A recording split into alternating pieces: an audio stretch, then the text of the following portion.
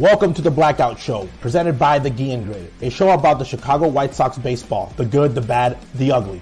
We'll debate what's working and what's not on the south side of Chicago. It's old school versus new school baseball. And most importantly, we're keeping all the receipts.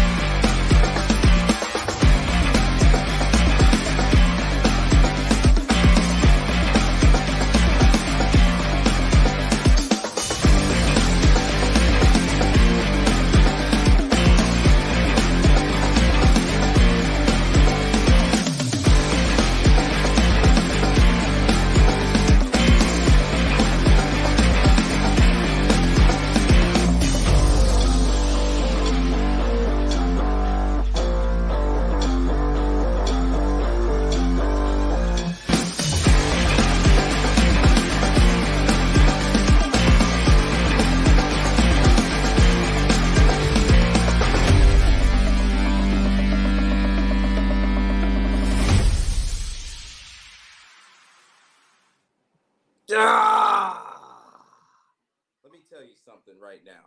I've had probably about 3 to 4 weeks of the best baseball experience of my life, and it's all because of, you guessed it, the United States of America.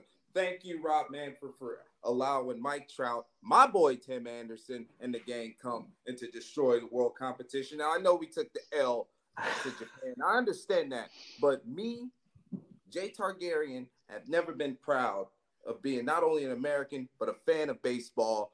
I'm proud of you boys. Oh, let's go. How you guys doing, man? Not as good as Shohei Ohtani right now. Golly. Oh, you just all right. So like 5 minutes ago, this game ended, and I didn't think it was going to last. It was like a 4-hour game, which shout out to the pitch clock now. That makes us appreciate things a little bit more. The World Baseball Classic was dope, dude. And what more could you want than Mike Trout versus Shohei Ohtani for the final out of the ball game? That last at-bat was sick.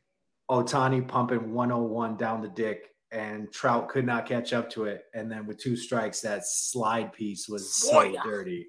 That was awesome. Gonzo, what did you think of the championship game?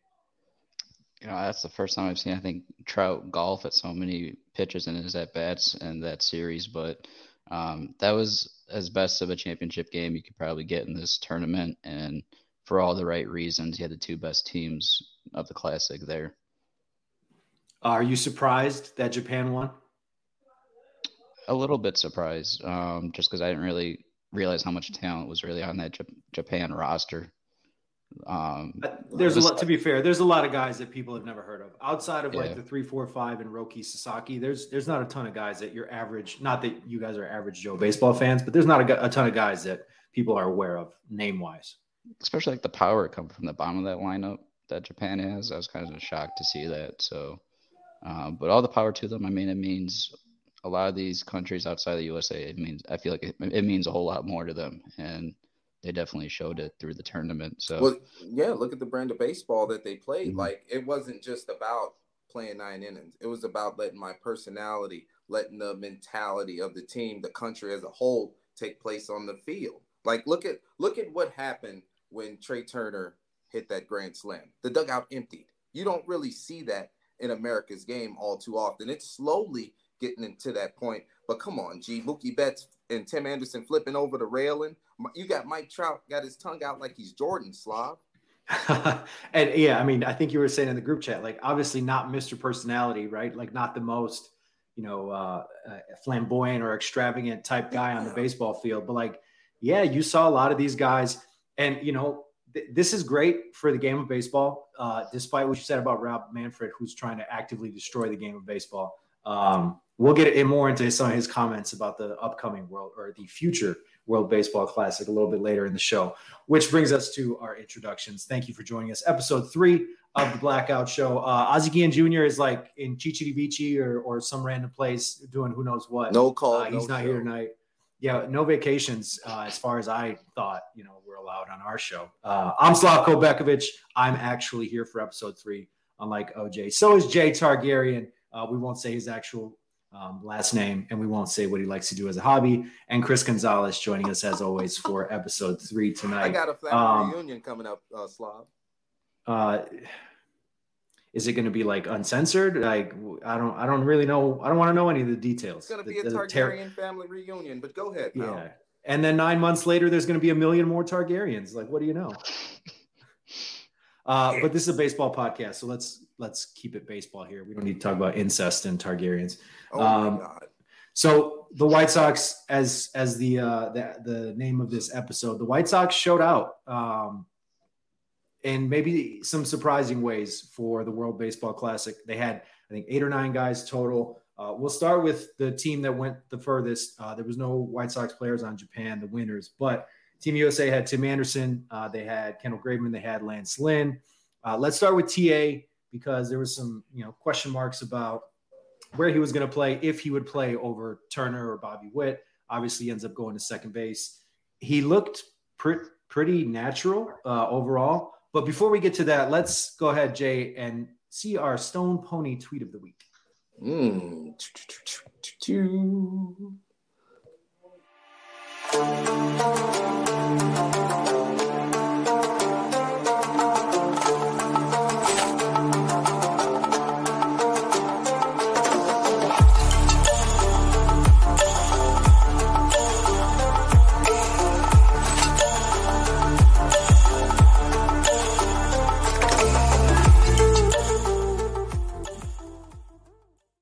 For all that was made about how the World Baseball Classic didn't matter and how it wasn't important to the players and how so many of the American guys specifically didn't really care to be there, blah, blah, blah. I think it's pretty damn proven at this point that it mattered to pretty much everybody that was on these rosters. And it mattered a whole hell of a lot to a lot of the viewers at home for, countries like Puerto Rico, Venezuela, certainly Japan. The amount of players talking about how crazy the atmosphere was, and it was the loudest game and the most intense game. I think Mark DeRosa tonight on the championship, he had the headset on during the game. He's obviously in the dugout managing Team USA. He said this is the most fun experience he's had in baseball, but also the most stressful managing this team. So go ahead and punch up the tweet. Tim Anderson had some interesting quotes today. Bob Nightingale posted this pregame. This is kind of my World Series at the moment. Now you don't want to read too much into just a written quote based on what TA had to say, but the man played in I think every game for the Team USA. He played at second base. He looked pretty smooth. He hit somewhere over 400, which is pretty typical for him. He looked good, and I think this quote from TA might get maybe a little bit misinterpreted or blown out of proportion. It doesn't mean that he doesn't care about the White Sox or the importance, but I think this just highlights, guys, what everybody was saying the last week or so, the last 10 days about just how fun and amazing this tournament turned out to be for all the guys involved. Oh, yeah. He said it was his World Series. Now, the only difference in the World Series and the World Baseball Classic is obviously you're winning a different trophy, but all of the games matter. Every game is competitive. There's probably a big gap in the most important game for TA in this atmosphere, playing alongside the Mike Trouts, the Paul Goldschmidts, the best the game has to offer with some meat on the bone. So I agree with TA. This could feel like a World Series because I'm not trying to go home the loser. I'm not trying to make my teammates, feel like I didn't do enough. And that even he never played with these guys before. Outside of Lance Lynn and Graveman, those are the only teammates he's had. So for him to have that type of accountability and say, yeah, I want to win it for you guys and I still want to put on a show, that's important. That's really important. Hopefully it could transpire into him bringing that bravado and that swag back to the South Side. Yeah, for me with Tim, just another example to show that he is really a true face of the game for the MLB. And as being a shortstop, it was going to be a fight on if he's going to be short or end up being in second base. But regardless, you see so many MLB Network commercials, and Tim is involved in them. So I don't think we in the Chicago media really truly realize that as much, and it really gets to show it. So For me, just the fact that TA is out there getting these competitive at-bats and being in that competitive atmosphere, it only bettered him. And going forward, I feel like that's just going to carry over to the regular season. That's all we really wanted is TA coming back healthy, recovering, and just showing himself off in the Classic. And it just makes his image even better throughout baseball. Gonzo, you were talking about in one of our previous episodes how, you thought that this was going to be good for guys like Moncada, like Lance Lynn, having the juices of a competitive game early on in the season. Like, number one, from a White Sox and MLB and any team's perspective, you want your guys to come back healthy. Win or lose, you don't really care. Yes, it'd be great if they all made deep runs and blah, blah, blah, but you want them to come back healthy. Unfortunately for, Edwin Diaz and the Mets, that's not the case. For the most part, White Sox came away pretty unscathed. But Tim Anderson, he looked like TA, and this is good considering the injury he had last season. He said in an interview early on in spring that he felt like he could have come back late in the regular season last year and played, but at that point, the White Sox were kind of down and out, and it didn't make any sense. So it's good to see that physically he looks okay. It's good to know that, for the most part, he looked pretty damn smooth at second base. He, made all the right reads and seemed to kind of read the ball well off the bat. Turned a few double plays, which is definitely not easy to do when you're used to seeing it and executing it from the shortstop angle. And now all of a sudden you've got to do it from second. Everyone thinks like second base is just like the easiest position in baseball. But it's really not. There's a lot that goes into it from the mental side of the game. So it's good to see that. And just from, his at-bats, he worked some counts. He looked like just kind of vintage TA. Anything off speed on the outer third, like he just shot it up the middle or opposite field for a base knock. Seemed to be running really fine. Juan Diego says the atmosphere in Miami, he went to, oh, that's sick. I'm so jealous that you went to 3 games. 3 games? I mean, that's Adam Wainwright said it was the craziest atmosphere he's ever played in. I think Trey Turner, who's been to the World Series, said it was the loudest baseball game he's ever taken part of. I think this was the quarterfinal or the semifinal. All these guys that participated loved it. And it's good to see that Tim Anderson kind of, represented the White Sox well. He did get taken out in the semis and in the championship game in the 7th or 8th for Jeff McNeil to play second base, which is fine, kind of defensive replacement type thing.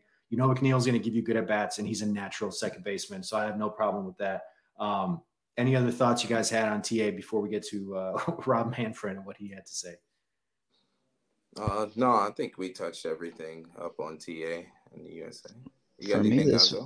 I feel like it'll be interesting to see maybe next year or two what the Sox end up doing at shortstop, because you see TA being put at second base. So does that mean they extend him? And maybe with the flexibility that they have in 24, they might sign another shortstop and kind of play that up the middle and maybe move him over to second base. That it's interesting what they can do, knowing that what we've seen from TA at second base now in a competitive series in the Classic. So, and I liked what I saw out of him. So it'll be interesting. So all right, you got this comment from Alfredo. TA can play second, bring on Montgomery. I'm sure that's partly in jest. Get him out of here, man.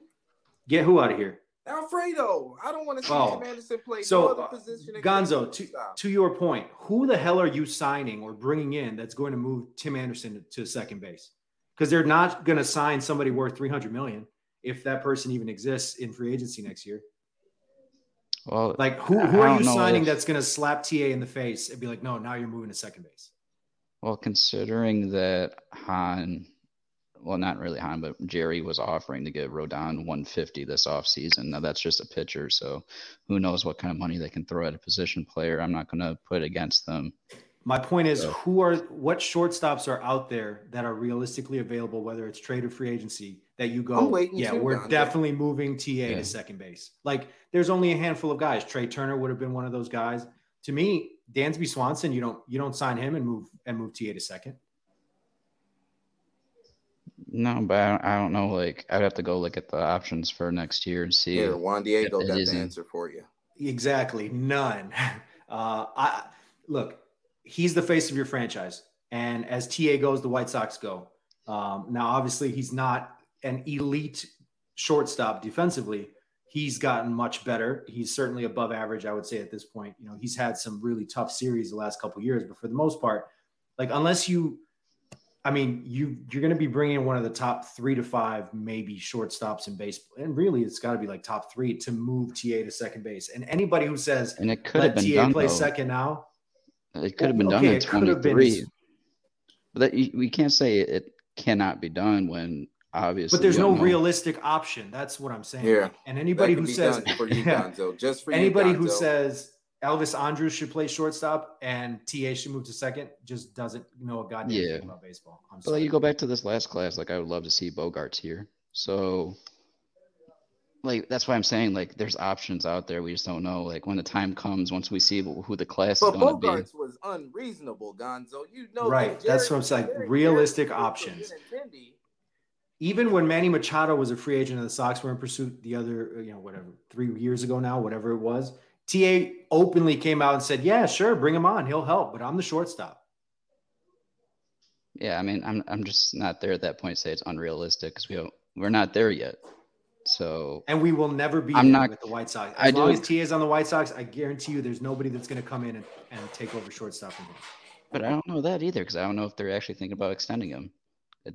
Like before the Classic, it didn't sound like they were even thinking about it. My point is, as long as he is a member of the White Sox and on the active roster, whether that, if they don't extend him, that's a different story. If TA is on the White Sox, TA is playing shortstop. They are not bringing anybody else in that's going to make him move to second base. Why are you trying to move off a top 10 shortstop? I was not expecting to have this conversation tonight. Like, what the hell? Oh, you're going to hear about this in the group chat later, Gonzo.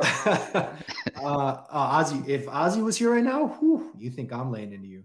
Juan Diego says it. Turner, it's a lock. That's like the only guy that, he obviously just signed a huge deal with Philly, so it's not happening anytime soon. Like, I just don't see any scenario in which any shortstop comes to the White Sox for multiple reasons, whether it's the amount it would cost in a trade, the amount it would cost in free agency. I just can't see TA not being the shortstop of the White Sox in any time in the near future. I do agree with you with that. The Elvis situation, like that just made no sense when it was being brought up with having him play shortstop when TA is healthy. Like that made no sense. But even with what Alfredo was saying here, like there's a lot of scouts in this organization that was already moving Montgomery out to the outfield. Like they're not, for sure guaranteeing him in the infield. So and he's also, he's a bigger guy and he's still growing. There's a good chance he ends up at third base if he does stay in the infield. Whether or not they pay TA, that's another question mark. I think they know they probably have to. I think they probably aren't going to be thrilled with what the price he's going to demand is. But, that's going to be a very interesting. It's the same thing like Zach LaVine's max contract with the Bulls. You're in a point to where you have to pay that man. Pretty much. I think to go with what you're saying, like if you look at 24, I think the payroll right now, the active roster payroll is at like 135. So they got like at least 50 million there to catch up to where they are this year. To use. Sure, theoretically, if they're using this year's balance for next year, you got 50 million. Theoretically, you're going to have to pay TA or any other shortstop. So that you can pencil in 15 million guaranteed. If Giolito stays, which I don't know if that's realistic, but you're going to have to go sign another pitcher. Dylan Cease is eventually going to get a contract extension. Like you can't just say like, oh, this is how much is on the books because obviously contracts are going to change. Man, I'm like just did not expect us to be having this conversation at all right now. Like, Gonzo, you threw me off entirely. Let's stick with Team USA. Gonzo. Let's stick with Team USA. Kendall Graveman, the second of 3 members on Team USA from the White Sox. We didn't see him a ton, which is kind of disappointing. I really would have liked to have seen him pitch tonight in the championship game. They went to like Jason Adam, David Bednar from the Pirates, and Aaron Luke. Yeah, okay, well that made sense because it was lefty early, and Japan had like 5 straight lefties to start their batting orders. Freeland, he gave him some good innings, but anyway, with Graveman, like not a ton to kind of base it off of. You just hope that he's getting his regular work, and I'm sure the White Sox were in contact with with them, all three of those guys, just to make sure that, they're still getting in games and whatnot. But then you have Lance Lynn, who made 2 starts for Team USA, looked really good in one, a little shaky to start his last start, but we heard him have some interesting comments, and it reminded me of Mark Burley back in 2005, like wanting to close if necessary tonight for Team USA. He was on the Foul Territory podcast or show, which is a new show which AJ Pierzynski is a part of and hosting. Jay, why don't you play us the clip on Lance Lynn talking about wanting to just be available tonight for Team USA in the WBC. Hey, Lance, I'm assuming because you threw the other night, you're done, right? With the WBC, you're done. Yeah. I asked the White Sox if I could close or something like that tomorrow, and they were like, absolutely not. So, I think is Hughes supposedly set up to throw the championship game? No, he's not. Yamamoto. No. Yamamoto, but Ohtani might close out the game. Angels are letting him close things out, apparently.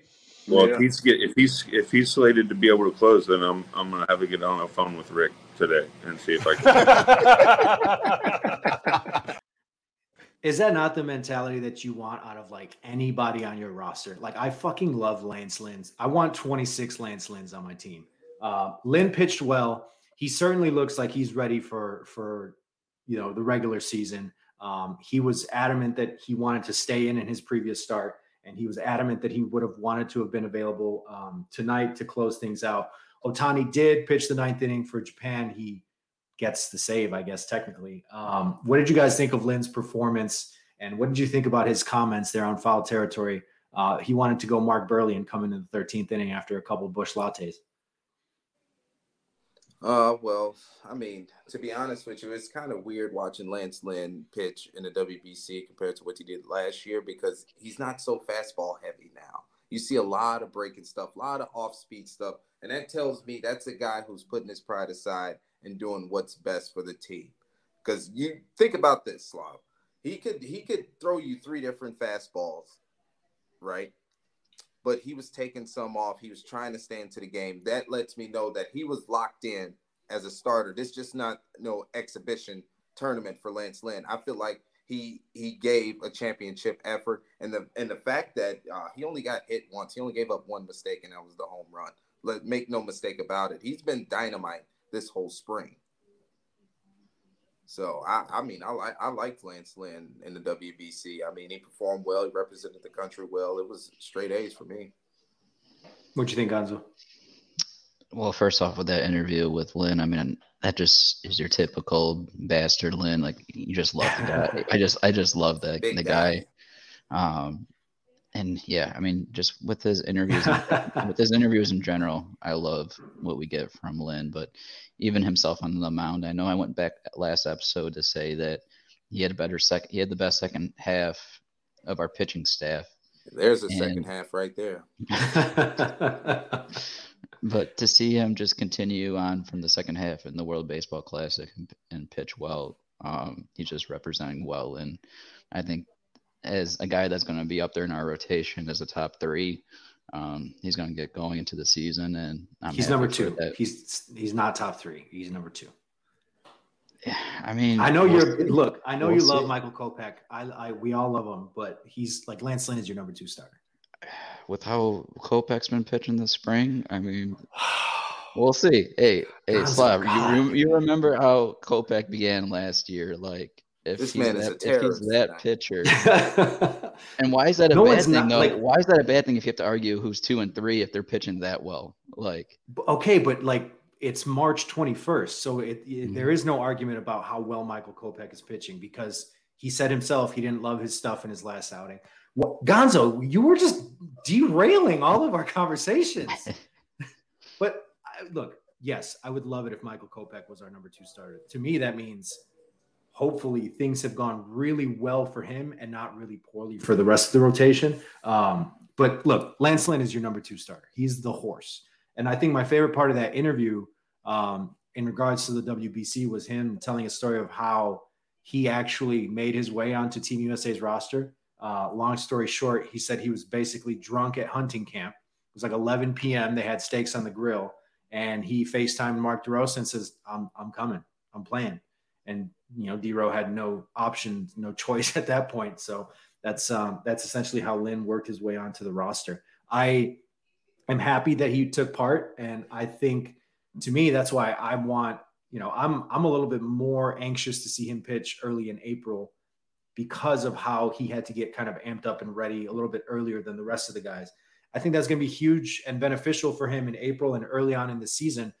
Jay, to your point, I don't know that I am super thrilled that he was, kind of junk balling it. Yes, maybe it's a good thing that he's, willing to kind of change it up. I don't know if, are you concerned, or either of you concerned at all of the fact that like he wasn't 90% fastball like he normally is? No, I wasn't concerned because that wouldn't have been a winning formula. Like, you got to think you're going against the best of the best. And if let's just say you show Venezuela 90% fastball, he's only going to pitch 2 innings, and his fucking ERA is going to be higher than his age. So I feel like you've seen Lance Lynn get back to who he was when he was 24, 25 years old, showing the changeup to get the arm side run, breaking off a sweeping slider instead of just the hard cutter. Like, I feel like we're watching him transform back into a complete pitcher instead of just all velocity and just, trying to change eye level. So I like it. It's an encouraging thing. I wish Lucas Giolito would get to that point in his career too, and go back to where he was in Washington, being curveball heavy, because he has a good curveball. He just went away from it the last few years, and I think that'll help him being a taller pitcher. So long story short, I just think that Lance Lynn was just reverting back to normal, which is great for the White Sox because that's a more durable pitcher and a more responsible and mature pitcher.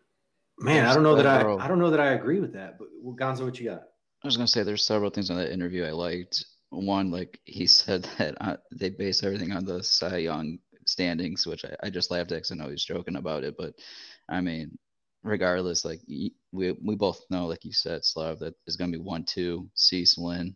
But another part of that interview that I enjoyed was him talking about wanting to pitch to 40, and he's always changing things up so he can save himself and just do what's best for the team.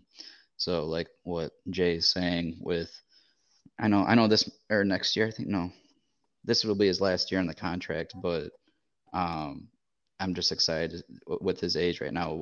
He's still one of the better arms. And I know he said it in the interview, he might be considered underrated, but he's just a top veteran pitcher in this league, and he's still going at it. And I'm not really worried if he went more of his off speed, just because he knows the hitters are so a little bit further in their progression right now in the spring than the pitchers are. So I think he would just rather go off speed so he can kind of minimize that advantage. And that's where I think he's at right now. So, but I think once he gets going, we're going to see those cutters and how he changes his grips and works the movement off of them to really, like what we saw last year when he was pitching to Mike Trout. Ironically, he was just hitting them with just cutters and just changing his grips and movement on them. So he's a guy that will work with that slider cutter action. I hope.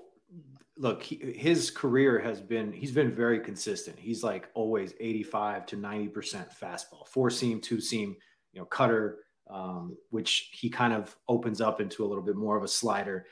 My concern is that if he's going way more breaking ball, that's more strain on your elbow and on your arm than throwing 90% fastballs, especially for a guy his size.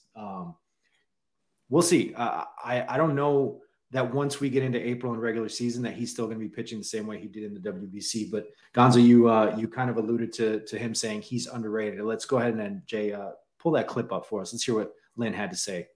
I mean, the fact that you're asking me a question, I am. So I know you're not. I know you're not. I think I'm one of those guys that people that have played the game, people that are around the game, they know what I'm about. Sometimes that's how it happens. You're the guy that might not get the publicity or whatever that might be, but that's not who I am either. I'm going to show up every day. I'm going to do everything I can to help my team win, and that's how I've been my whole career. That's a horse. That's, again, like anytime this man opens his mouth, he just says everything that you want to hear. And it's good for him to kind of still have that chip on his shoulder, despite the success he's had the last, 4 or 5 seasons in the MLB. He's been, I think, top 6 in Cy Young for 3 of the last 4 years, 4 of the last 5. It's good that he's got that chip on his shoulder, because it means that he's not just going to, kind of rest on his laurels and, hey, I got my contract. I've had a great career. Like, let's just kind of coast into retirement. Like, he wants the ball. He wants to win. He wants to go deep into games, and he wants to kind of lead this team and this pitching staff deep in October. Yeah. You could look at the way that Lance Lynn carries himself. This is exactly what the White Sox need, especially in a rotation, because look at our best 2 talents, Kopech and Dylan Cease. They're not proven.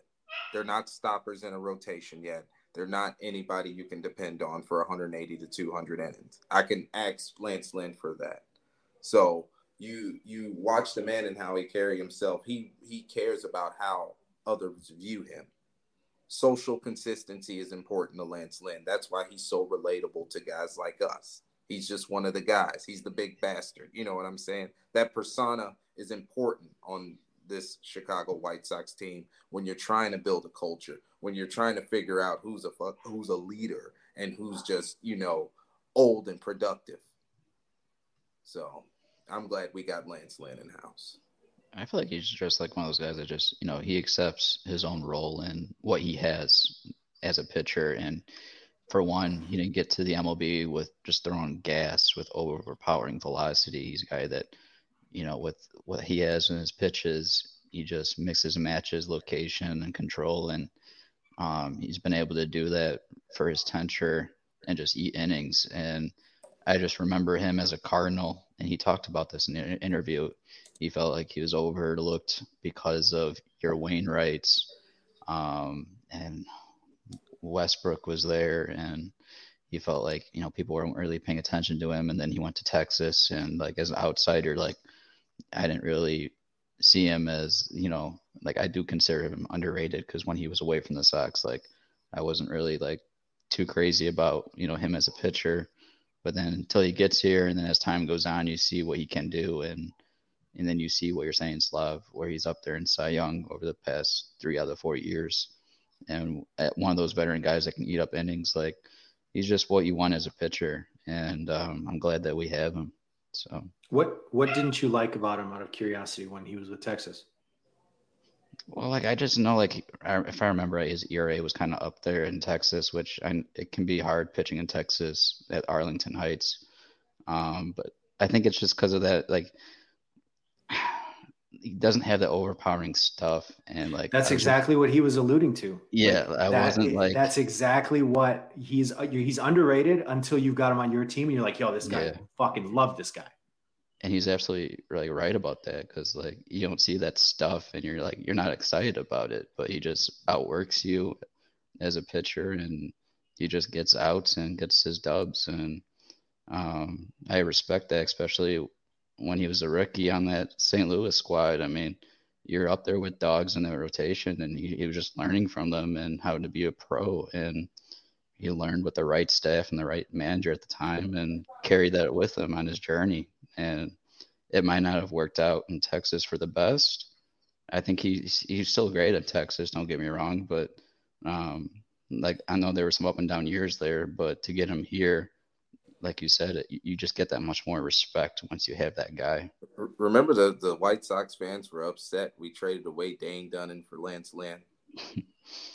Like, I got blocked by about 40 people because I was telling them, like, I don't give a damn about Dane Dunning. Give me Lance Lynn when it's winning time. Like, that was a move that Rick Hahn made that lets me know he at least believes a World Series is right there. It was definitely a win now move.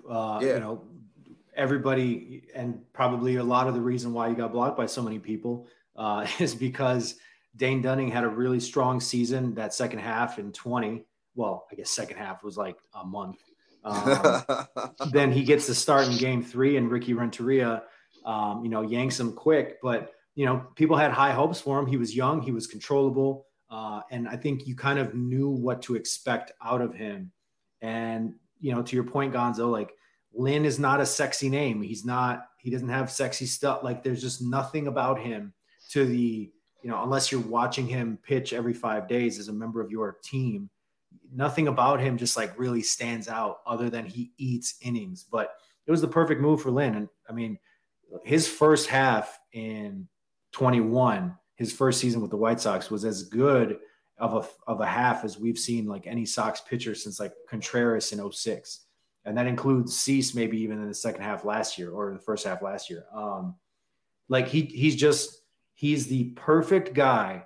And one of the reasons why I'm glad he's on the White Sox now is because he's there with Dylan Cease and Michael Kopech as they kind of establish themselves into what, Lynn has become in his career.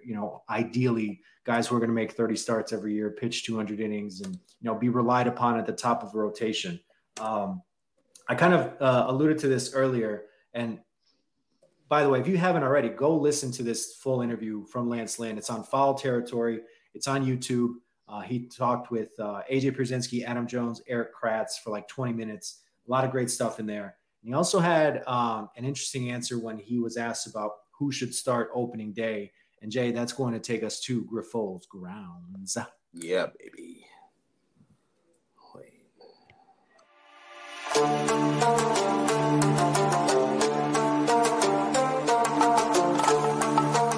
I don't have a problem making decisions. I don't have a problem making a call on a pitcher. I don't have a problem making a call on whatever our team needs at this particular moment.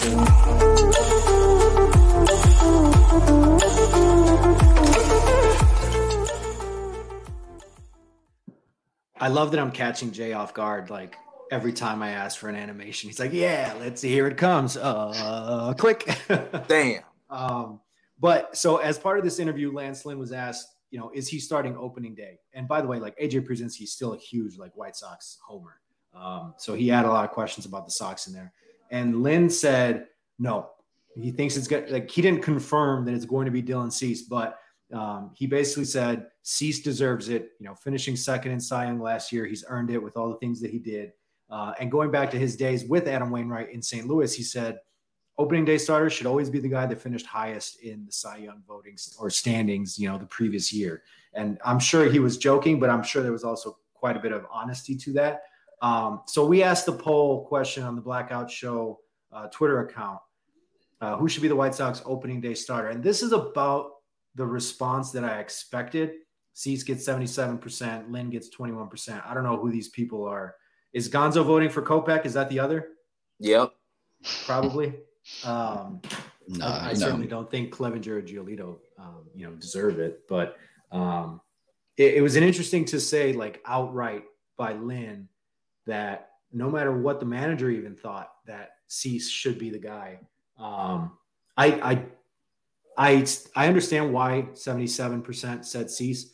Me personally, I would give the ball to Lynn for multiple reasons. Number one, he's readier to go because of the WBC. He kind of got his stuff amped up and ready to go a little bit more. He has the right mentality for it. Number two, and I think, if I look through the schedule correctly, the way that the rotation would line up, assuming that they go 1, 2, 3, 4, 5, and don't skip anybody because of off days or whatnot, Cease would actually miss the Twins, which I personally like because they're obviously the most familiar with them.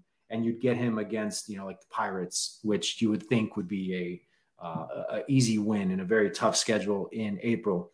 I was surprised to see Lynn just straight up say, because of the type of guy he is, like you would think he'd want the ball, but I was surprised for him to say just, straight up, it's going to be Cease. So that shows you the respect he has for Dylan Cease and what his eyes tell him up front. Like, no, I see this guy being one of the top pitchers in the American League. And don't get me wrong, Lance Lynn's numbers in the second half were great. Gonzo was telling us a few weeks ago, like he outpitched Cease during the stretch last year. And for him to still come out and say, no, Dylan Cease, day one starter, what are we doing here? Like that tells me a lot about not only the stuff that Lynn sees, but how he sees Dylan Cease up against Kopech and probably other young pitchers around the league.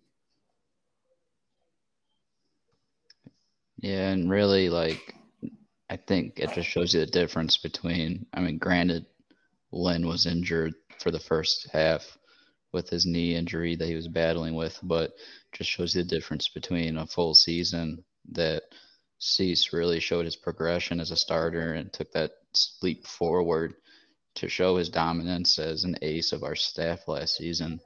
And it's no fluke. I mean, he went back-to-back years of 32 starts and 225 plus strikeouts. Yeah, talk to him nice. He just looks not so great without the mustache anymore, honestly. Yeah, that's a guy that going forward, you got to allow him just to cook, let him cook, let him keep going, and prove that wasn't a fluke of back-to-back years, and continue on for another consistent year going forward here.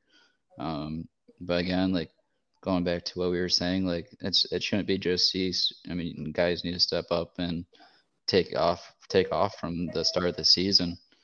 And like I know Junior alluded to it too, like it would be unfortunate to see Cease be the only one that takes that being that consistently, pitcher going forward for another breakout year if it's just him and not anyone else.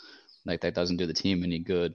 So but yeah, I would consider it just take it day by day. Like I wouldn't look past into future series in the month of April to determine your rotation. You have to move with your best arm that you feel is your best pitcher going forward to lead your staff. And if the guys respect Cease, you got to give him the ball and allow him to do his work. I got a question for you guys. How many opening day starts do you see Michael Kopech making in a White Sox uniform? Because granted, I think we're going to have Dylan Cease for a while. So, I mean, what is there a chance Michael Kopech be the ace? Fan. What happened? Let's get Gonzo's thoughts. Big Mr. Kopech fan. Cease is my guy. I just respect Kopech, but we have to see if Kopech takes that leap after his first season, like Cease did from 21 to 22. Because a lot of people like the potential that Kopech has. I still think the potential that Cease, because Cease only made this jump with basically 2 pitches. He really didn't use the usage of his knuckle curve or changeup as much last year. And it's kind of the same situation as Kopech with the slider and his fastball. So, but again, I still see Cease has potential of 4 pitches that you can use. So yeah, he got 4 pisses too. Yeah, that would piss a lot of batters off if he was throwing them all for strikes. He'd piss a lot of batters away with the stuff that he has with his knuckle curve, changeup, slider. Again, that slider was a 47% whiff rate, best pitch in the league last year. Which is crazy considering like Corbin Burns, cutter, or even Devin Williams changeup. Like it was the most elite pitch in baseball. Yeah. So again, for me, that's muscle memory when it comes to those pitches that you throw. So if he can continue that, which I feel like he will.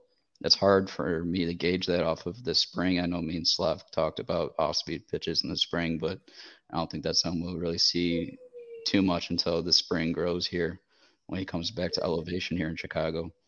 Answer the question. I'm going to say no.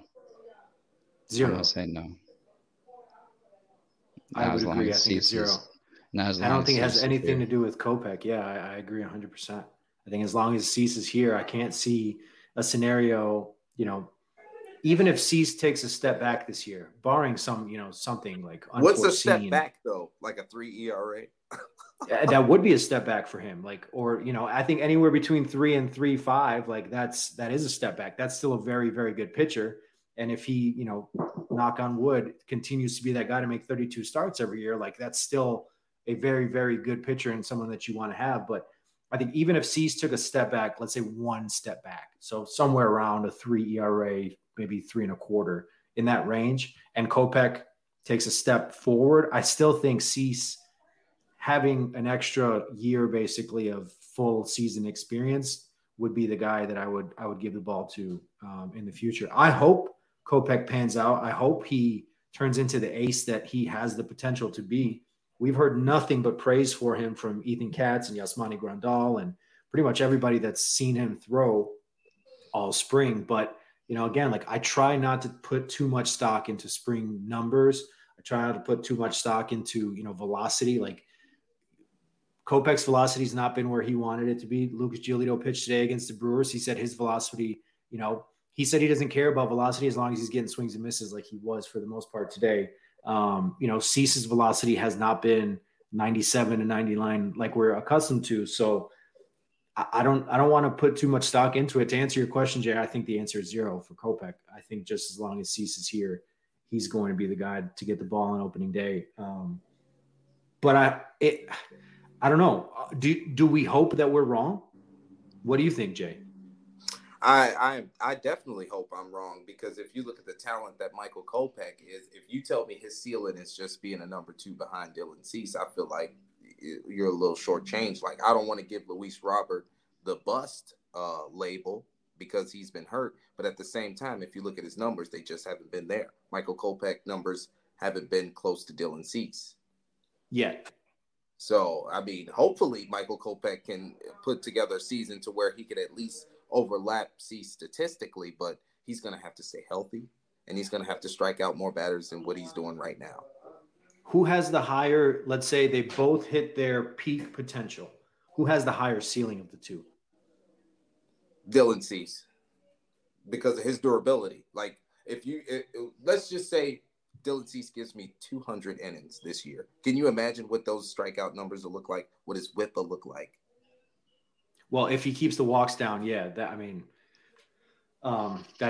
he's acknowledged it himself. I think he, on the broadcast the other day, he was interviewed by Chuck Garfien and basically said, like, that's really the only thing that he has left to kind of like master is, just keeping the walks down. I would agree. I think Cease's ceiling is better than Kopech, but Kopech's ceiling is still, pretty like damn high. An ace. Yeah. I mean, like Cease's ceiling is like Cy Young, perennial Cy Young contender ace. I think Kopech's ceiling is like ace, but I don't know if I don't know. I don't know, man. I don't know. Both guys, it all just comes down to command. The stuff is there. You want durability and you want strikes. Gonzo, what do you think? Who's got the higher ceiling? And it's funny because I feel like whenever I see this topic, I see a lot of people choosing Kopech, but I feel like it's really biased towards Kopech. I don't think people value Cease the same as they probably should. You kind of see that with the national media with snubbing Cease of the All-Star, being an All-Star. And I was surprised that he kind of got the votes for the runner-up for Cy Young as he did, because he didn't get that value from the national media. So for me, it is Cease, though, just from what I've seen from Cease. He's proven it. And again, if he's only showed this with 2 pitches to this point, and he really hasn't gotten to those 3rd and 4th pitches that he has, and if he with time, with that veteran status, he's going to learn how to be effective with his pitch counts and get ahead of the hitters sooner and trying to finish them sooner than later, and allowing the pitch counts to drag on like he has in the earlier part of his career in the rotation. And for me, once he masters that, I mean, it's a done deal for me. I mean, this is a guy that, I think the sky's the limit for him, especially with Verlander. Verlander left the American League. So granted, DeGrom came into it, but health is a big factor with DeGrom. So don't get me wrong, you got a couple pitchers in the league, American League, that will give him competition for Cy Young, but that's a guy that I'm happy that we have on our team right now with his contract status, with the years left on it. If you get a guy like Kopech, I want to bring on iron's iron. Competition's competition, and I love to see these two mustering it out. Iron. Yeah. So I like to see these two going at it for years to come here. Hey, I'm not gonna lie. I'm a White Sox homer, and I'm comparing our rotation to the Tribe. Oh God. Yeah, and I'm going there. Like, we shouldn't do this without Junior. Yeah, no, I'm glad. I'm doing it without him, so he's gonna have to watch this on fucking playback and eat his heart out. But well, we're gonna have to talk about it next week. I think Michael Kopech could be better than any Guardians pitcher in 2023. And that's just Kopech. I think his ceiling, oh man, God, I don't know. Tristan McKenzie's really good, and obviously that Shane Bieber guy, he's still okay. Yeah, I need to see more from McKenzie. Yeah, that's beautiful. How can you say that about him, but you can't say that about That's Kopech? beautiful. Because I've seen it more out of Kopech last year. Stretches of dominance. You know what? I'm going to co-sign it, Slav, just because it fits my narrative. I mean, you saw what Kopech did. He dominated the Dodgers, the Yankees. Did you watch Tristan McKenzie like down the stretch last season at all? Are you serious? Have you watched him dominate the White Sox every fucking time for 2 years? I'm not surprised about the White Sox because of the injuries. Hey, guess who they play more than any other team?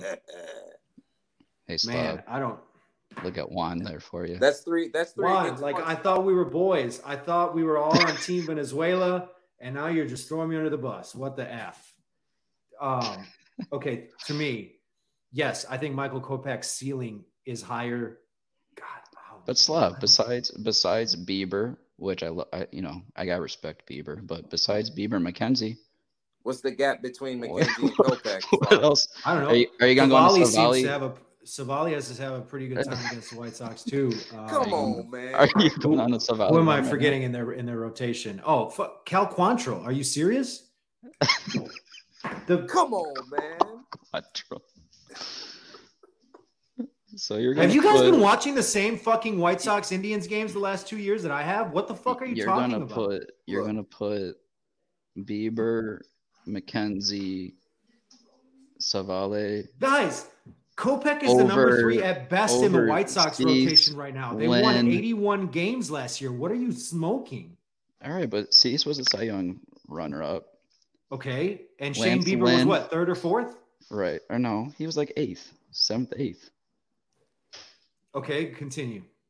Lance Lynn, where you said earlier in the show, he's been He's been 3 out of the 4 years. 3 of the past 4 years. Gonzo, I think we just put the cables on Slav right now. Yeah.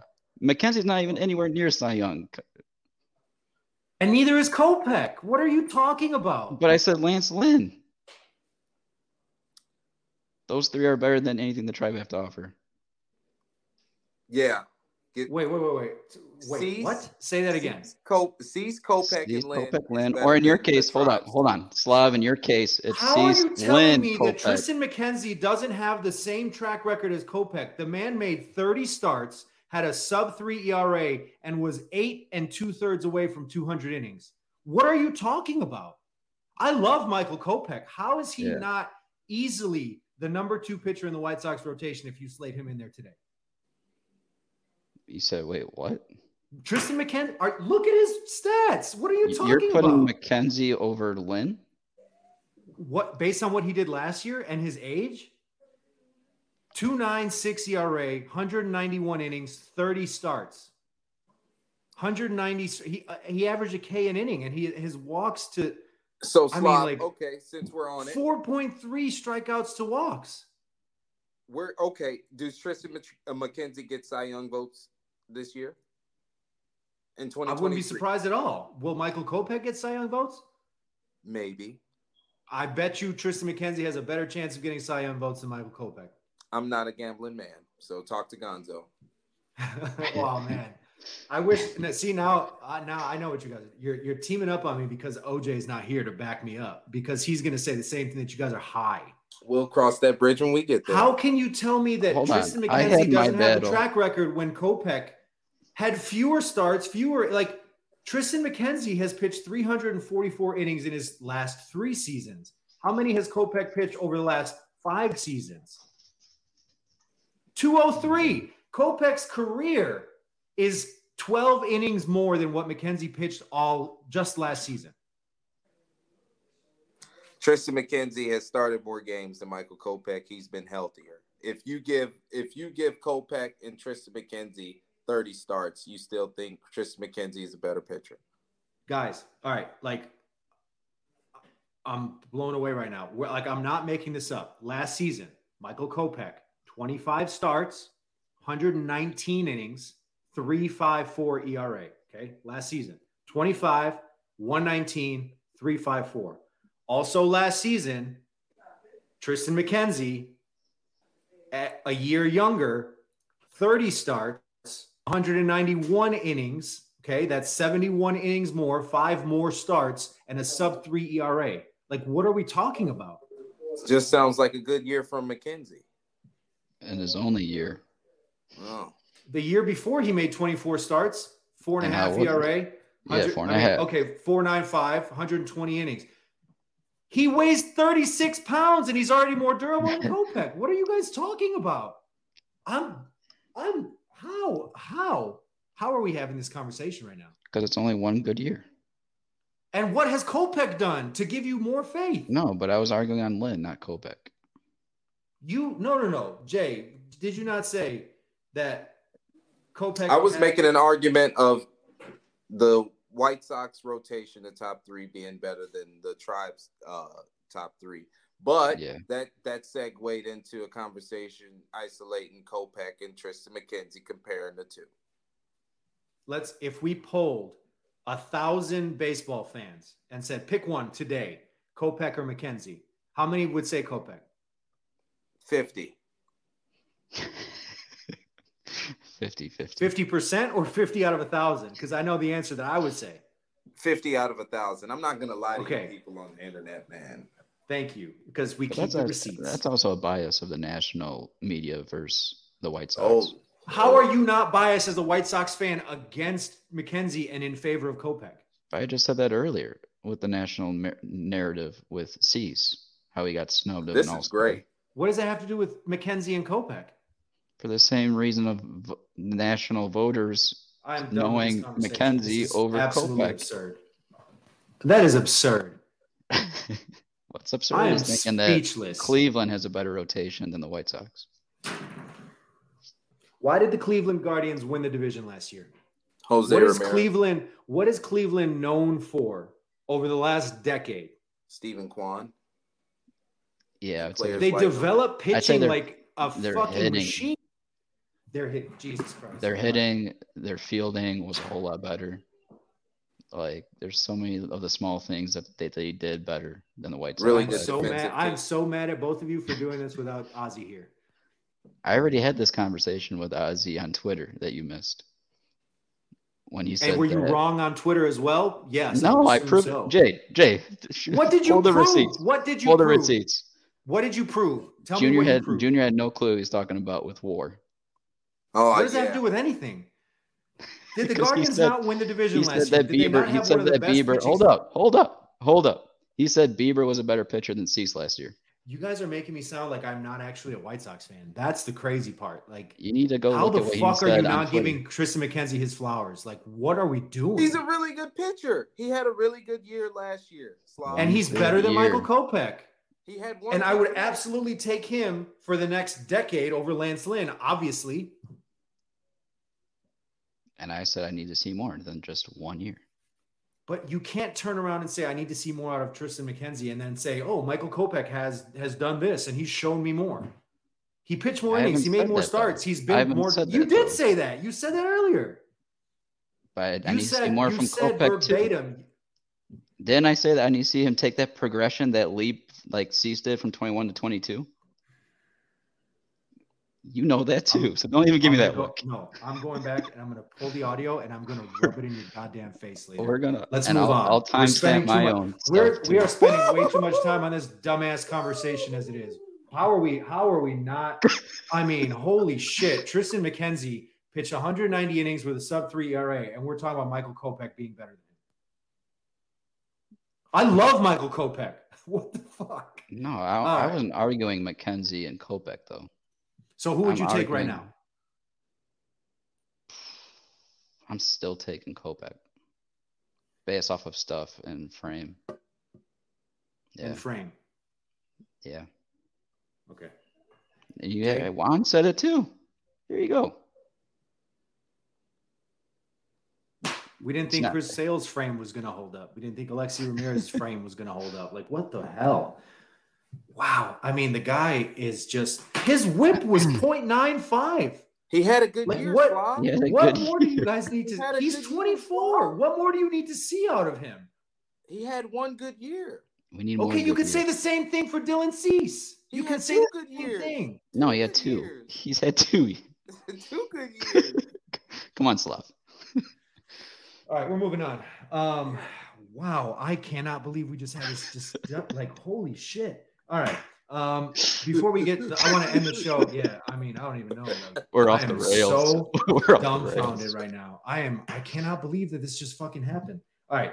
I want to end the show on a high note. We'll get to this in a bit because we have a pretty, hopefully, fingers crossed, good update on Liam Hendriks. Before we get to that, the last couple guys I want to touch on, Moncada and Robert in the WBC for Cuba. Moncada, after having a really slow start that first game and a half, he ended up hitting like 500 over the tournament.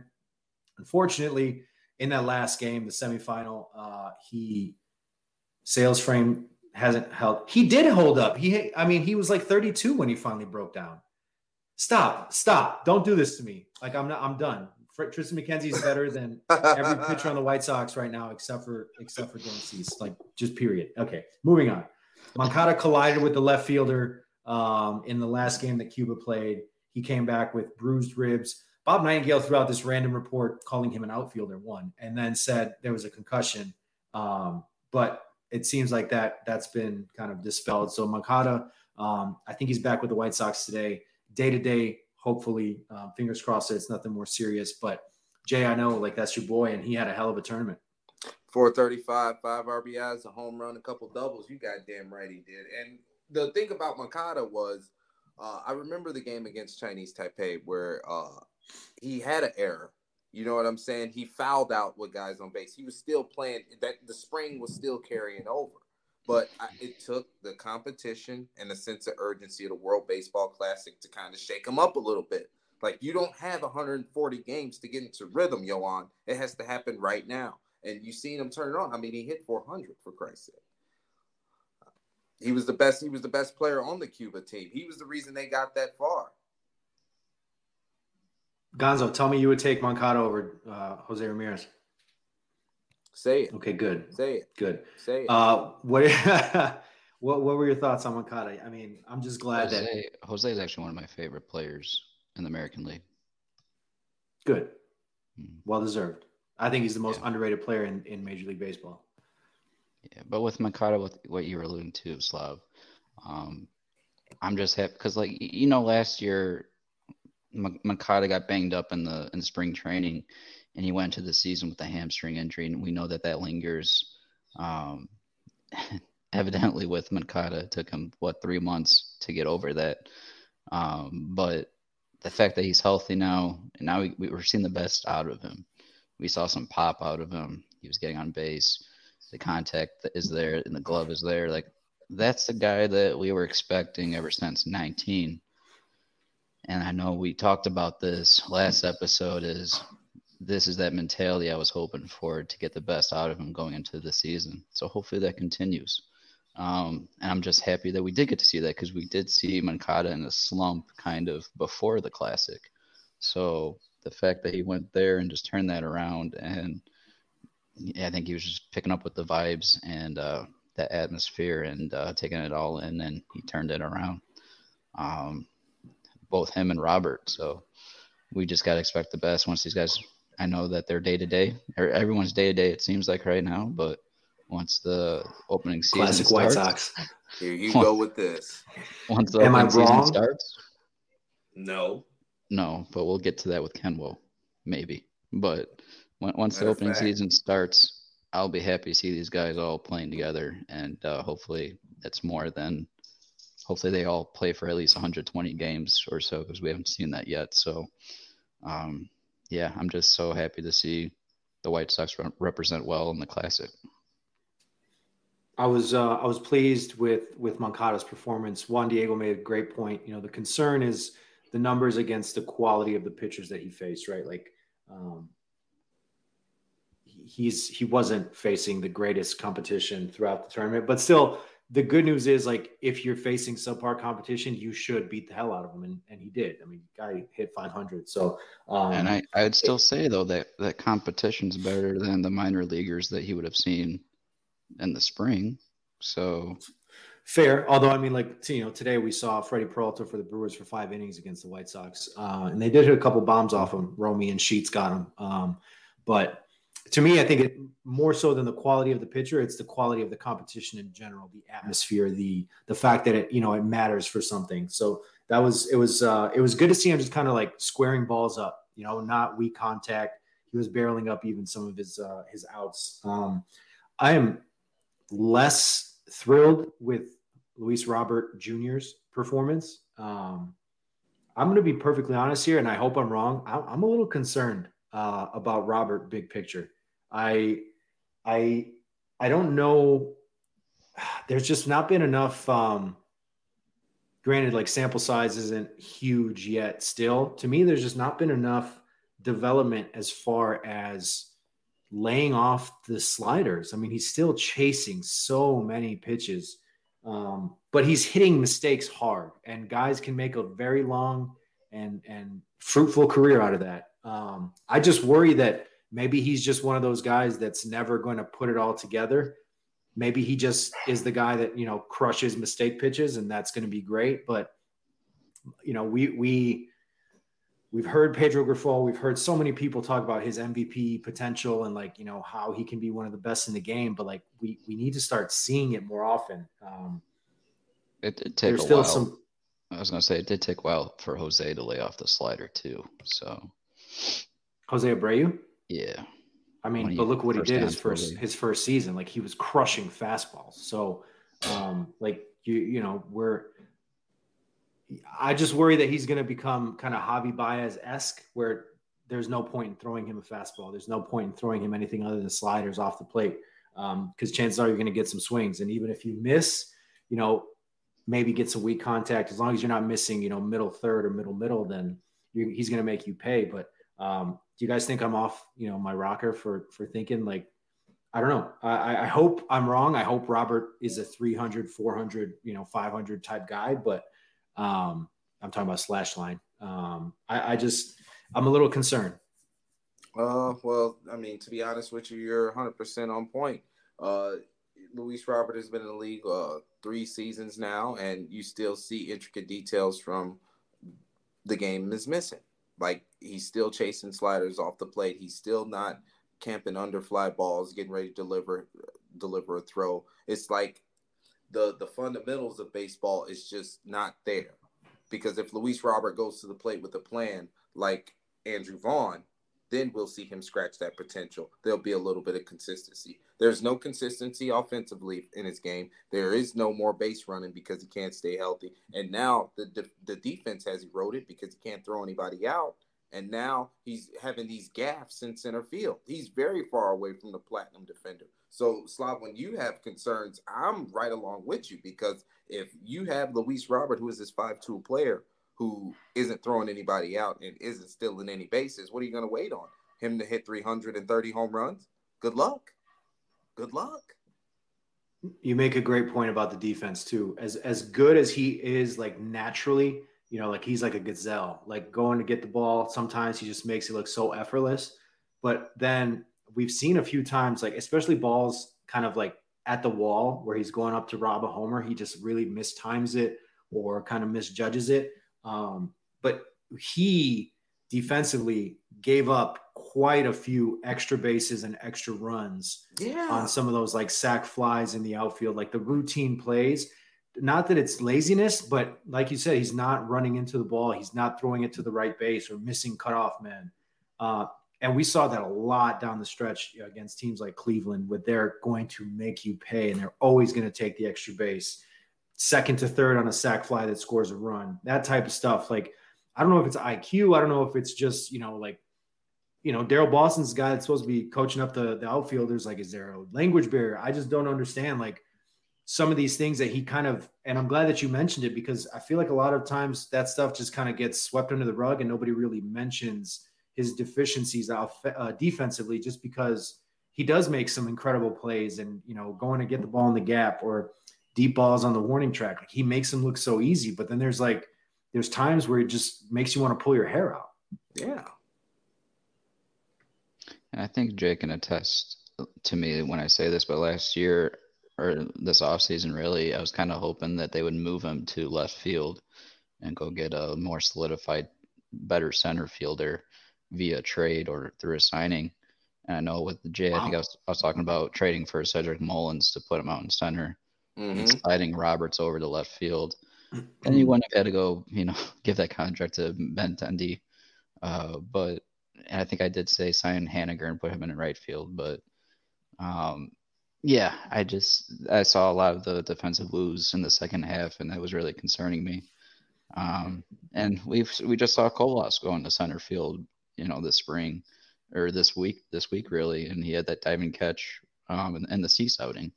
So yeah, I mean, hopefully, like when he is healthy, he is a great player, and maybe there's something lingering that we just don't know about still from that surgery. But I sure as hell hope not. I hope not either. Yeah, but again, we got to see him come back on that flight back and get with the organization and get with this coaching staff more than what he was here for. 2 weeks was it before the Classic with this new coaching staff? So hopefully they get on him once he comes back, and whatever, it's a week of spring training left here, but it's something definitely we got to keep an eye on, and hopefully this coaching staff does get the better out of him than when he was here in 20. So for the past 2 years, he hasn't really had a great coaching staff teaching him the game better from him coming stateside. So, and there's a lot to learn from Cuba to here. Daryl Boston's the guy that, he's supposed to be doing that. And Debo's still around. So, I mean, we've heard, I think last year Tony praised Debo quite a bit for the work he did with like Sheets and Vaughn and just kind of getting them up to speed to be outfielders in the major leagues. But yeah, I mean, Robert, granted, in 60 games, won a Gold Glove in 20, if I'm not mistaken. But, that's obviously small sample. But yeah, I think it's fair to say he's regressed defensively. The more we've seen him, the talent is 1,000% there. Like, there's no reason when people talk about his potential and all the tools, like that's not a lie. That's not made up. That's 100% true. When you see this guy, like he's a freak, he's a specimen. But you have to be a baseball player. And that's my concern. I hope I'm wrong. For me, it wasn't his glove. It's the mechanics in center field with his crow hop when he's, setting himself up on those sac fly when he catches. He's not positioning himself to make that crow hop. He's throwing it off his back foot. Yeah. It's just the mechanics side of it. He's flat-footed under the ball. Yeah, like he's and you learn that in Little League. His arm isn't strong enough to where he's not Bo Jackson. He's not he's not Vladimir Guerrero or Yoenis Cespedes. He's not built to throw that way. He has to crow hop and come through the ball to receive it. He's still catching the ball at his face and still trying to rearrange and reload for a throw. You're not going to get anybody like that, especially when you're making 250 to 275 foot throws to bases, and you got to be accurate. Like, there's got to be some steps in place. Like we were talking earlier about Lance Lynn going to a breaking ball style. With the pitch clock, the major leagues is going to an NBA style fast break type of pace. So you got to find ways to slow the game down. When you get Luis Robert in a situation like that where the game's slowing down and every play is magnified, he's not stealing bases. You hit the ball to Luis Robert, a guy on second base, you're going to challenge his arm. You're sending that guy home. And 9 times out of 10, you're going to score. So there's the details that Gonzo alluded to. That's got to clean up in order for him to reach his ceiling. Because let's be honest, guys, over the last year and a half, Luis Robert's ceiling got a little bit lower. I don't know that it's changed, honestly. Like, the potential is all still there. Like, we've seen stretches where he looks like we talked about this with Moncada at AAA. There's stretches where Luis Robert makes baseball look easy. Like he's just out there for a Sunday stroll, like, shooting the shit on, playing baseball with his boys in the park. And like, he makes it look that easy. The potential and the ceiling to me is still right there. Like, his ceiling is top 5 American League position player and, potential MVP candidate. He can do it all, but can he put it all together? That's to me what the concern is. The other kind of 2 guys I wanted to touch on with WBC, Eloy Jimenez, he's had a really strong spring. He hit well with the White Sox, and he's hit since he came back from the Dominican Republic, had a strong WBC as well in a disappointing showing for that country. But then we saw him in his second game back with the White Sox leave after a ground out. Thankfully, it's just a cramp in his leg, apparently, and it was more precautionary, and he should be fine. So Vaughn is day-to-day with some soreness. I think he's dealing with some back issues. That was supposed to be fixed. Now he's playing first base every day. Gonzo, cough, cough. Eloy is day-to-day with a cramp in his right leg, and Moncada's got the bruised ribs. So March 21st, we're already on this shit. It's like the Grand Theft Auto meme. Here we go again. Wow. I know you alluded to Edwin Diaz earlier, but I think you totally forgot about Jose Altuve, the guy Fuck him. I don't give a shit about him. We should have been playing against him. Houston. Like, that's a huge blow, especially with Houston. And I'm just. So does Abreu move up to like number 7 in their order now without Altuve? Yeah, but I mean, gosh, the fact that to this point, hopefully knock on wood, that we don't get any, like, everything's day to day, but we don't have anything lagging past day to day. So hopefully that remains, the way it is, because last thing we want to hear is this whole, injury bug hitting us, especially with everyone coming back from the Classic healthy and untouched. For the most part. Are you guys worried about Eloy? No. You're not worried about him, like, physically? I'm always going to be worried about Eloy, but in this particular moment, I expect to see him opening day 100%. Yeah. And I feel like we're going to see a lot of them in right field, too. Just the vibe I'm getting. Let's tease that for next week's episode, because I think we're going to be talking a lot about Oscar Colas one way or the other. Last thing we want to get to in tonight's episode. Slav, do you have any? I wanted to add a name. Do you have anything else with White Sox players? Because I wanted to add a Sox player. Jose Ruiz, yeah. Yes, Jose Ruiz. Now, give it to us. Jay knows this. He knows me. He's waving the hand. Yeah, bye to you too. This off season, I did not want the Sox to tender him. I just was not impressed with him in our pen. As I know he's back end of the pen, but I just felt like that could have gone to so many different guys, to give them opportunities. But for the fact that with the performance he had, it just blew my mind to see that side of Jose Ruiz. He showed that dominance that I did not expect to see. And that's a guy, I know with Liam going down, there's going to be a lot of opportunities in that pen, but I feel a whole lot better having Ruiz if he keeps on with that energy and that stuff that he was presenting himself with. That's a guy that I feel comfortable with in the back half of that pen. I know, I think Foster's still in there, but I feel a whole lot better now. Man, I totally forgot about Matt Foster's existence. Yeah. I mean, to be honest with you, I felt like we seen Jose Ruiz let his nuts hang a little bit. Now, he knows his role on this White Sox staff. He knows he's not a high leverage guy per se in the bullpen, but he took on that persona with Venezuela. Like, if you seen how he put away Mike Trout, he put him away like he was slamming a door. Now, there was still some game left, but you could Trout kind of looked awful in the WBC, right? Like, he struck out a lot. Yeah. He was going for the stars and stripes. He was going for glory. So the book on Ruiz last year specifically was high leverage versus low leverage. He was a totally different pitcher. In the WBC, obviously, most of the time, he's in some more high leverage positions, and it was impressive to see him kind of flip the script. Last year in low leverage, opponents hit 204 against him with a 672 OPS. Last year in high leverage situations, opponents hit 320 with a 939 OPS. That is a crazy split. I think he's going to have a much bigger role in this year's bullpen, no doubt. Obviously out of the necessity without Liam Hendriks. But Lance Lynn gave Ruiz a lot of praise. Grifol gave him a lot of praise for the way he pitched for Venezuela. I'm sure Juan Diego was pumped to see how well he pitched for our boys, Venezuela. I hope it works out. I mean, he's got the stuff. There's no question about it. He has that mentality. for some reason last year in high leverage situations, he just kind of, it was, I don't know if it had anything to do with Tony or, him just being misused. Juan Diego says he just came with confidence, and hopefully he carries that over, because Lord knows the Sox are going to need their bullpen a lot early on in April, especially because guys aren't going to be stretched out. Cease, Kopech, those guys already are not, super deep into games. Giolito's a big wild card.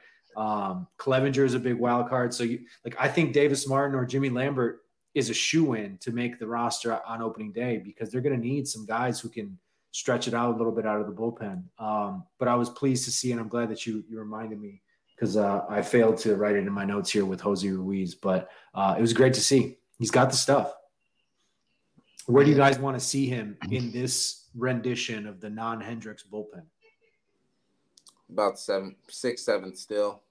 I feel like we'll be deeper. I'm not ready to give him a hold position where I'm expecting him to give me a hold every time I ring his bell. But at the same time, if you look at that stuff, that your bullpen just gets deeper.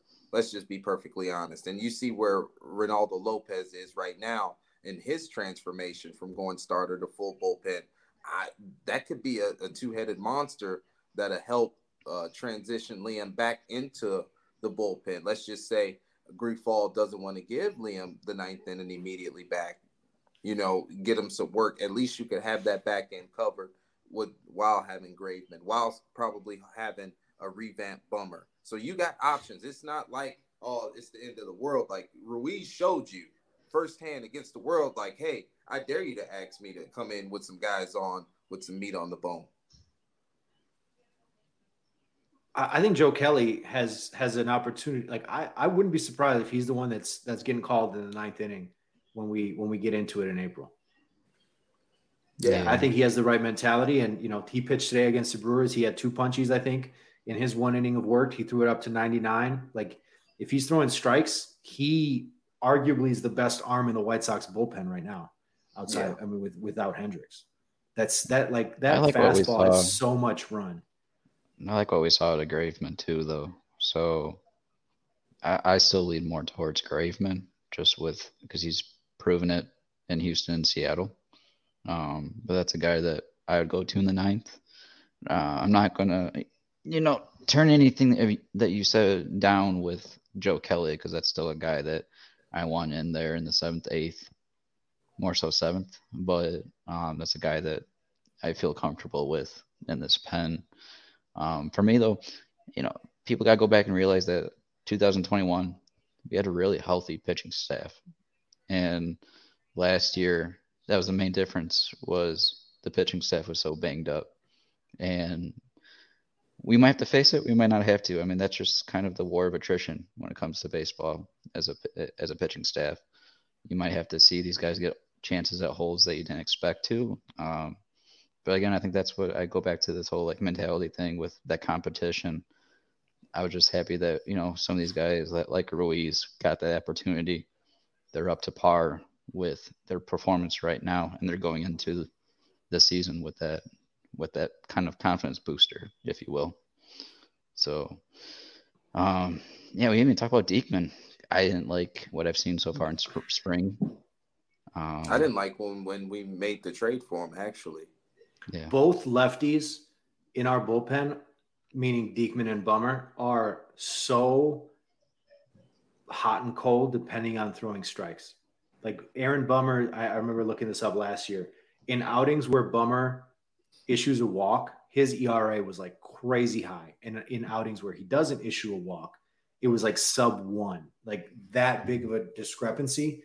It's the same thing with Diekman. If you're gonna get a 6th inning and you have 2 lefties, you have to get those lefties out. You cannot walk lefty, and you're just behind the 8 ball. One of the things with the bullpen that I'm eager to see how Grifol is going to manage compared to Tony. Tony rarely ever had 2 guys up at the same time, where if somebody didn't have it, he has someone ready to go after that 3rd batter. Tony was you got the 6th inning, good luck, bud. And then until someone shit the bed and had, 5 guys reach base in a row, then he would finally get somebody ready and warmed up in the bullpen. But I'm just curious how Grifol is going to handle that situation. Real quick before we finish, Juan Diego says, what did you see of Clevenger in his last start, velo and health-wise on his landing? I saw some people talking about maybe favoring his landing leg a little bit. I didn't really see that too much. It's kind of interesting to see how he's adapted to his pitching motion now. Velocity was fine. He made a few mistakes with the curveball and he got burned. Like, I think he gave up 2 homers and they were both on hanging curveballs, where he was really sharp with the breaking stuff in the first inning or two. It's spring training. That's going to happen. What did you guys see out of Clevenger? I know, Gonzo, you got a chance to see him once in person. Yeah, I was able to see his first outing, and to go, let me put this on the screen here. Velocity-wise, even the first outing, he was hitting 95, 96 with the fastball. And the breaking stuff was pretty impressive. And even in the first outing with his slider curveball, I would say it was probably better than the first and the second outing. But to the credit that, Slav just said, not really too worried about, the health-wise of his landing, because the motion seemed fluid. And this is even with the first outing with the pitch clock going, it still seemed fluid with whether he was in the wind up or stretch. It was still fluid. I liked what I saw out of Clevenger. And I'm not really too worried about the solo shot that he gave up. I'm actually pretty happy with what I saw from Clevenger and his 2 outings going into the regular season here. Yeah. When I seen it, I was telling you, Gonzo, like, he's spinning the ball fucking great that afternoon. And when you think about the new pitching rules, like, I'm worried about Clevenger tripping over his own feet on the mound, if his breaking balls are backing up. That's what you look for, because velocity doesn't matter when you're looking at his RPM and everything else. Spin rate is very important to a guy like Mike Clevenger. So, to be honest with you, I think he looked good this spring. I'm excited to see him in black and white. As long as he keeps throwing those breaking balls and those sliders on time, that's all I really want. If he gives you, let's say, 125 innings, somewhere in the ballpark of a 4 to 4.5 ERA, like, out of your number 5 starter, like, that's not bad. I need a little bit more innings. Yeah, you can argue, like, for $12 million, you want a little bit more than that. Like 150 innings would be great with a 4-ish ERA. Like, I think that's kind of best case scenario. But I mean, realistically, like, the expectations, regardless of the contract he was given, the expectations shouldn't be super high. I think that's fair though, because when he was healthy last in 2019, he gave you 125 innings. So I think that's a good bar to set right there, regardless of what you signed the contract gave us for. 119 last year. So, and wow. Like, nobody seems to be kind of complaining about. I'm just saying, like, here he goes. If he gives you 120 innings at a 4-ish ERA, like, that's really good out of your number 5 starter. And Davis Martin, Sean Burke, maybe Jimmy Lambert, like, they can fill in with spot starts if necessary. Yeah, and what you said, Slav, like, even with Kopech, like, that's a guy that at 95 innings with his first year in rotation at 95, he was starting to teeter-totter with his stamina, and it was really affecting him, I felt like, in his outings after he hit that range, which, I mean, it's expected. You have to build that arm strength to last that duration of a season. So, I mean, for Kopech, you're kind of hoping for between, 135 to 150-ish, hopefully, this year. To me, like, it's got to be 150 at least. He's not young. Like, he's inexperienced, but I think because of that, people think he's still, like, in his early 20s. Like, he's not young anymore. And he should be held to the standard now. Like, if he's not giving you 150 innings, like, he is a full-time starting pitcher, right? If we're, praising him as the number 3 starter in this rotation, like, then the bar should be a sub-4 ERA with 150 innings minimum. Right? Like, he should be making 25 And that's not starts. a tall ask for somebody of Michael Kopech's talent. Mm-hmm. He made 25 starts last year, but only 119 innings. And, for as much as we talk about Cease's lack of efficiency, Kopech obviously was even less efficient with going deep in his outings last year. Granted, I think early in the year they were really monitoring his innings. But to me, like, there's no more, governor on Michael Kopech. Like, the expectation is, you're a full-time starter, make 30 starts, go for 200 innings if you can. But like, the bar is set. It's not like, oh, well, 125 is really good. He's still young or he is inexperienced. No, I want to see 30 starts. I want to see 175 innings. I want to see a sub-4 ERA. To me, like that. There's a lot of pitchers though in the 150s. Like when you go back at the innings pitch in the league, like Zach Wheeler, he was at like 155. So yeah, guys just don't go deep in ball games like these. Yeah. So for me, it's like if you can give me a fresh 135 and teeter into the 150s, I'm okay with that. But man, I still to me, 135 is a disappointment for Michael Kopech. I'm saying 135, like you hit that and you're just going strong at 135, and then you start to you see the arm starting to die out at like 150-ish. Because what do you mean? It seemed like he was going strong. His arm was strong at 95 innings, and then he started having these issues. And like he teetered out at like 119. Well, yeah, he wasn't healthy. Like the knee issues, obviously, he was overcompensating with the arm. Look, I'm just saying, like, there's no more excuses, right? There's like 135 is not enough. If he's your number 3 starter and if he's the guy that you want him to be, like, we need to raise the bar. Like, we can't continue to baby Michael Kopech. Yeah. I just feel like it's easier said than done, though. Like, building that arm. That's what separates good teams from bad teams. Like that's what separates guys from being very good starting pitchers in Major League Baseball from everybody else. He has that potential. Like I think he has that potential, but again, like I don't think it's babying him. It's just it's the reality of building that arm strength to where your expectations of him are. Do you know how many times he pitched 130 some innings in minor league baseball twice, if I'm not mistaken, before he made the majors? Like, stop with the stretch his arm out. It's a difference of generations too. Like I agree with that. I agree with that. I think at this point you see like 10 guys a year pitch 200 innings. That's fine. My point is, do not make 135 okay. Like, don't make 135 innings like, okay, great. Like, great season for Michael Kopech. Okay, if he gives you 135 and he's got no gas in the playoffs, like, what is it? What's the point? And I feel like I'm crazy. Like, I'm not poo-pooing Michael Kopech. I freaking love Michael Kopech. But, like, we need to raise the bar. We need to stop babying him and setting such low expectations. Like, we cannot – like, if he gives you 135 innings this season, then what do we say next season? I failed to see how 135 is, like, acceptable. I mean, I understand where Gonzo's coming from, honestly, like the 135, because it will be an uptick from where he's at. But at the same time, you gotta see where Slav's coming from. Where if I got the audacity to have Tristan McKenzie and Michael Kopech in the same sentence, I need Kopech to at least give me 160 to 180 innings, because I'm pretty sure McKenzie's gonna have 200 this year. Let's just be honest with ourselves. Is Kopech in the ballpark of pitching 200 innings? No. Not yet. He pitched 134 in the minors in 17, 126 in the minors in 18. He pitched 119 last year in the majors. Obviously, major surgery in between them, but like, let's stop with the like stretch it out and like we need to raise the bar for Michael Kopech. We can't fucking pimp him as a number 3 starter and like talk about his potential and then turn around and say like, 135 innings will be great. Like, if he's really good. And like, no, we need to raise the bar with Michael Kopech and hold him. If Dylan Cease gave you 135 this year, you're like, what the fuck happened?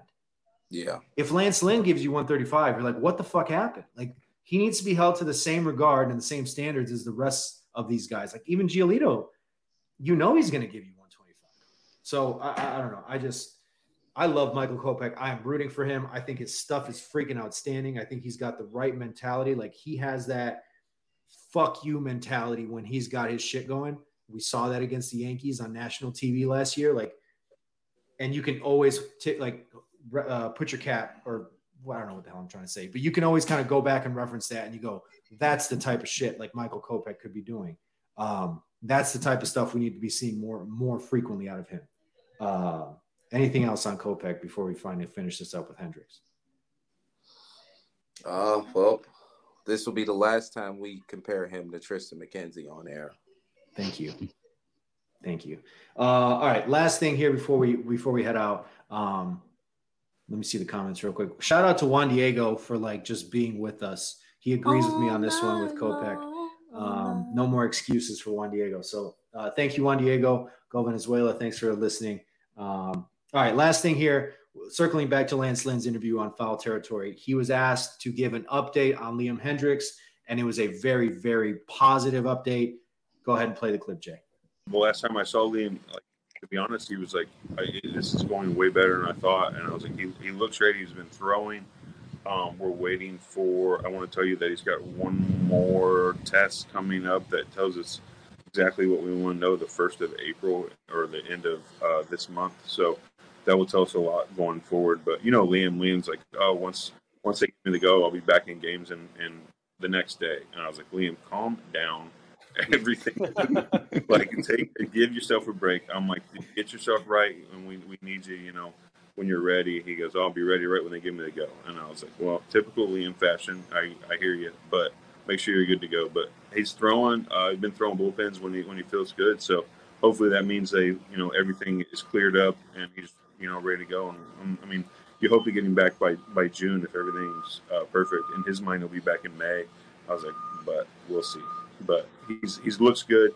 He's he looks strong. So that's the number one thing. And when you see a guy like that going through it, and he's got good spirits and he looks strong, so that's a good sight to see when he comes in the clubhouse. Incredible update there from Lance Lynn. Love to hear that from him. Nobody doubted Liam Hendriks' mentality going into this, right? He gets diagnosed with non-Hodgkin's lymphoma. You got the fuck cancer shirts. If there's a guy that is going to go in with the right mindset and be like, yo, this is bullshit. I'm going to get over this. I'm going to come back. I'm going to save 30 games and throw 99 again. It's Liam Hendriks. So that was really, really reassuring to hear from Lance Lynn. Just even for the morale of the team, having him around, seeing him throw. It's nice to get positive updates on him. Lynn saying hopefully June. Liam probably saying I'll be back in May. That would be awesome. But Gonzo, just a really positive update from Lance Lynn, because the White Sox, rightfully so, have been very kind of tight-lipped about this. And when he's ready, if he's ready to come back. So good to see Lance give some positive updates on Liam, and hopefully the White Sox have him sooner than later because they know they're going to need him. Yeah, I'll be interested to see what the update is, because I know Lance did say that he has his last meeting here in end of April, so we'll see. Hopefully, end of March, early April. Yeah, so my bad, misspoke there, but that'll be an interesting update. We'll see where he's at in his revamp mode. From there, I know Liam will probably want to come back right away, but we have to be realistic and just for the best of the team, best for himself to bring him back accordingly. And I just got my Closeout Cancer shirt. I got 3 of them. Nice. So I'll wear that next week once I get it washed and everything. So I'll be happy to wear that for Liam next week for our opening episode for the season. That's great. I think we got cheated out of Liam in the WBC. Can you imagine what it'd been like him closing out somebody? Shit, fuck off, God damn it. Yeah, you see what I'm saying? I can't wait for him to come back. God balls! As a fan, can you imagine being at the rate Liam's first appearance? It's gonna be electric. It's gonna be one of the moments where you had to be there. That's the power that he has, the magnitude he has. He's universally loved by everybody. Everybody gets caught up in all the personal stuff and different politics. That doesn't matter. He's one of the best closers in the game, and he plays for your hometown team. And he's really, as Lance Lynn said, he's going to be here sooner than later. I'm excited. I'm pumped up.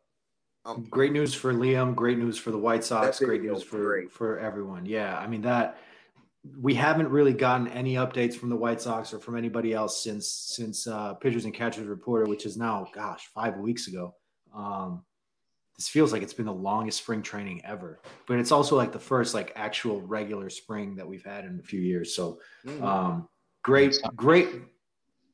What's up? I was gonna say it sounds like Kopech is, or not Kopech, Crochet's ahead of schedule too from his recovery. So as a lefty, he should be back sooner, and hopefully he's healthy and has a prominent arm as a lefty. We're gonna definitely need him. Yeah, I think if I'm not mistaken, the original kind of prognosis was end of May at the earliest, or maybe June. I could be wrong, but They're saying end of April now. I mean, that'd be great. Certainly could use a left-handed arm with Bummer and Diekman. That's all they've got right now. But great to hear from Lance Lynn. And again, shout out to the Foul Territory show on YouTube. Go look at go watch the interview. AJ Pierzynski, Adam Jones, Eric Kratz, Todd Frazier, a handful of former major leaguers all do that show. They do a really good job. And they've got tons of interviews. So that Lance Lynn interview is a lot of really good stuff on the WBC, on the White Sox. Great stuff on Hendriks there too. So make sure to go check that out as we head into opening day. Any final thoughts, boys, before we get the hell out of here? Well, I got to apologize. Gonzo, I'm sorry. I went along with the agenda as long as I can, but I can't sign off on Michael Kopech being better than Tristan McKenzie. I got more bad news for you. Jose Ramirez is not hitting 300 against the White Sox this year. You could cancel that. And, wait, why is that bad news? Because he wants Jose Ramirez to kill us again and again and again. And if the White Sox let him, he will do it. He's not going to do it. I think we had an outstanding show tonight. Had a lot of fun. Proud of the United States of America and the White Sox in their showing in the WBC. Can't wait to do it again. 2026 is coming back. Gonzo, final thoughts? Yeah, I'm just going to be excited to see. Hopefully, I know we'll do our predictions next week for the season, but I have a good feeling the White Sox will have a better pitching rotation than anyone in the division. And yes, it's going to be Cease, Lance Lynn, Michael Kopech, and I don't care who else, Giolito or Clevenger. Wait, earlier in the episode, you said Kopech was number 2. What, Gonzo? All right. No, I said Kopech. I'm going to go quote this shit. You said Lynn 2. I said Lynn 2. You just said Lynn 2, and you said Kopech 2 earlier. All right. So when you go back earlier, this is what I said. I said flip-flopping ass. No, I said Cease, Kopech, Lynn, and then I said either your view of it with Lynn 2 or Kopech 3, regardless of the top 3, they're still better 1, 2, 3 than what Cleveland had to offer. You got your Aaron Savali right here, buddy. Got your Cal Control right here, buddy. Yeah. Whoever the fuck is after Bieber and McKenzie. Yeah. Plesac, Quantrill, Savali is pretty damn solid. Zach Plesac to wash his hands after using the bathroom. It's confirmed. I wish Ozzie Jr. was here tonight, but he's in Chichi TV or someplace else. Shout out again, Juan Diego Montenegro for being with us all night. He said he's going to send us some cool pics for Miami World Baseball Classic games. OG Blackout Show @gmail.com. Send us those pictures. We could throw them up in next week's episode. Hopefully you're back with us watching. Make sure to follow us on Twitter @Blackout Show, CHI, Blackout Show Shy, Facebook. And as always, subscribe to the Guillen Grid if you're watching us here on YouTube. If you're listening on the podcast, Apple Podcasts, Spotify, Google Podcasts, all the places you get your podcasts, we're available. For Jay Targaryen, for Chris Gonzalez, for Ozzie Guillen Jr. out on vacation somewhere with his family. Thank you so much for listening to episode 3 of The Blackout Show. Have a great night.